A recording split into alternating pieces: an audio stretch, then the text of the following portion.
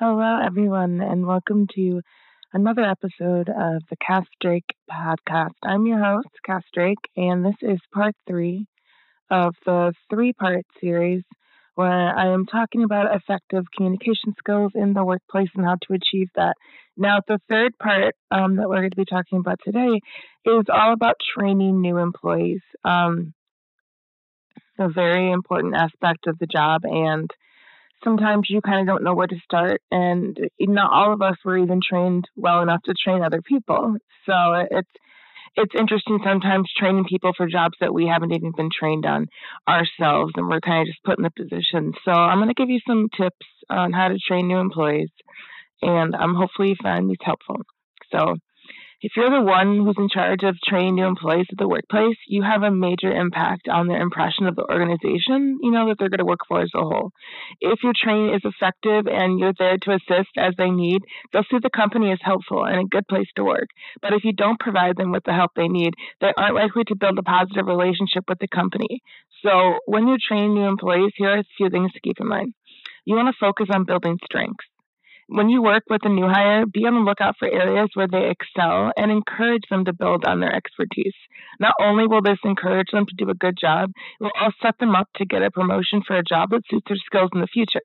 In addition, ask them about their strengths. It could help them feel like they can get the job done easier. They may be able to help out the company in ways that you didn't even think of beforehand. Um,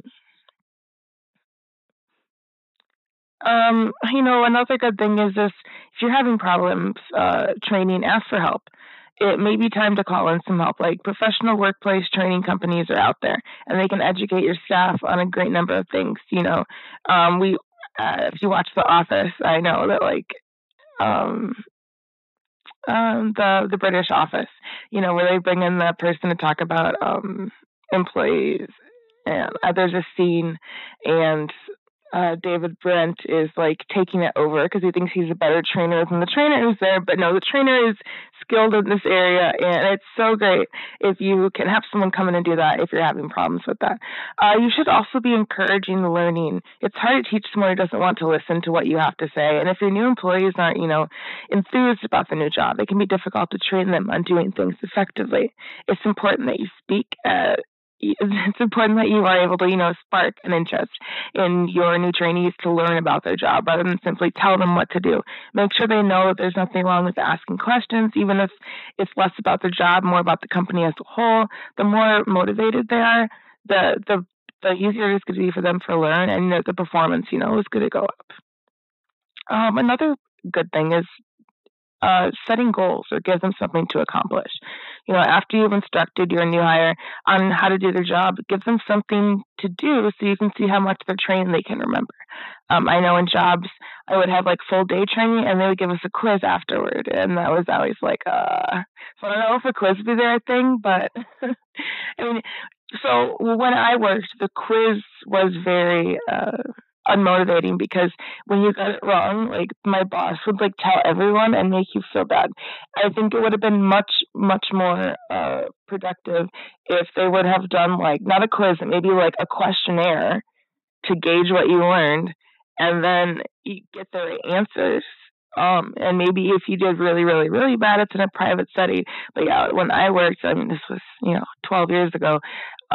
They would read it out loud, and they would be like, "Oh yeah, you have to do it again." And it was just so like embarrassing for people who didn't get it right the first time, who are kind of newer at what they were doing. Um, it's important to also keep things fun, right? One of the biggest things you can do to help build a relationship between your new hire and the organization is to keep things light and friendly. It doesn't mean that you need to make your training less effective or not work as hard. Just make sure to smile, keep it positive. It'll make them learn them.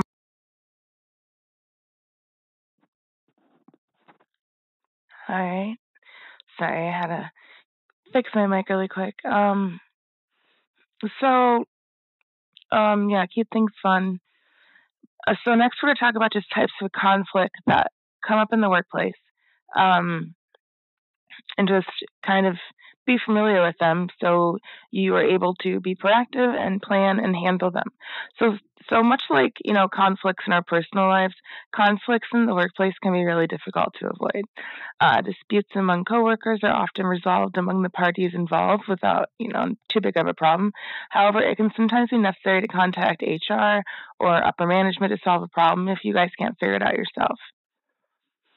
So, part of handling conflict effectively is knowing what types of workplace conflict you're dealing with.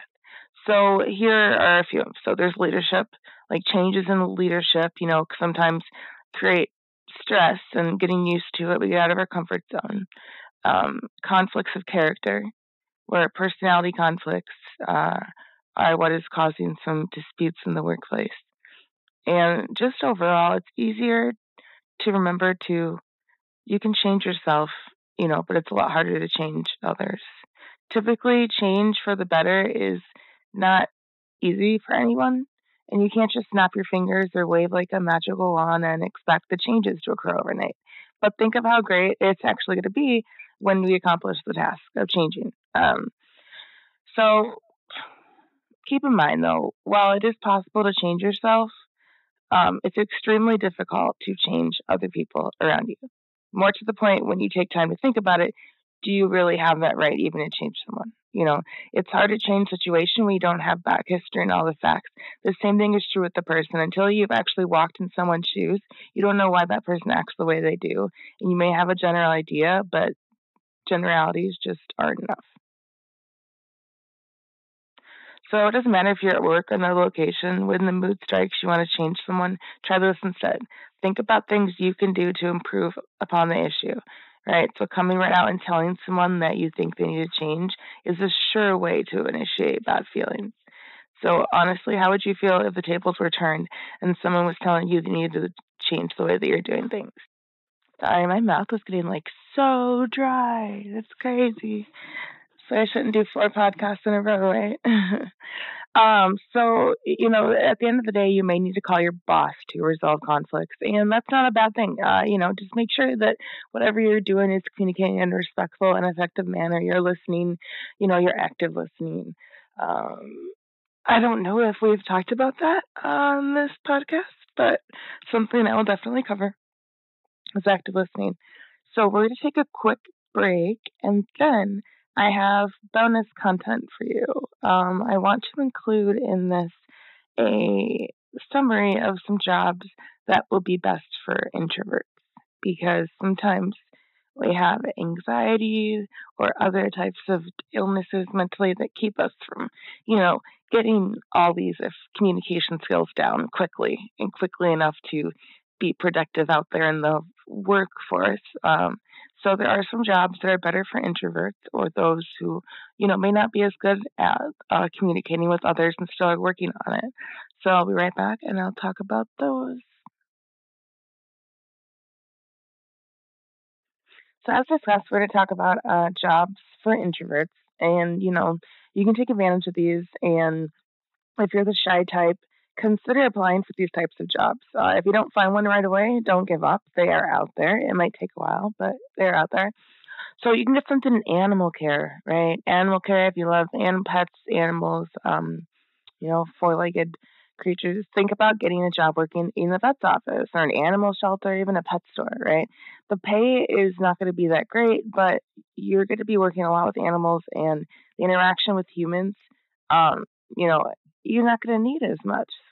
You could also be a social media manager. I'm a social media manager for 4 years, and it's actually it does require you to interact with a lot of people, but they're like not it's not face to face, it's all on the computer. So it's great to look into that one. A court reporter is another great one. Court reporters make like, $50,000-$60,000 a year, and they're required to be in the courtroom, but they have no interaction with people, right? They only speak like when they need to read back part of a court transcript. A writer, if you love writing, there are writing opportunities everywhere. It's great if you have a college degree, but you don't need one. There you might have to talk to people when you have questions for like a client or talking about like maybe a new job opportunity, like an interview. But a lot of stuff can be done by email, so that's great. If you know another language, being a translator, it's so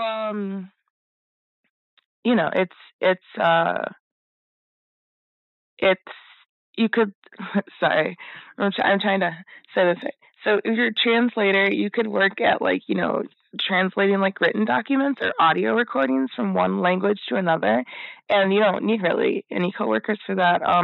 Other limited human interaction jobs include like truck driver, delivery person, security guard, bookkeeper, landscapers, janitors, lab techs, artists, graphic designers.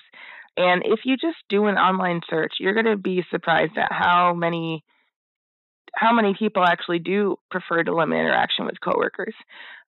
So you may have to work on some things before, things that we've talked about in this whole series feels like second nature, but it's okay. Don't beat yourself up. There's no such thing as a perfect employee. There's no such thing as a perfect manager, no matter how much education or experience in the field that we have.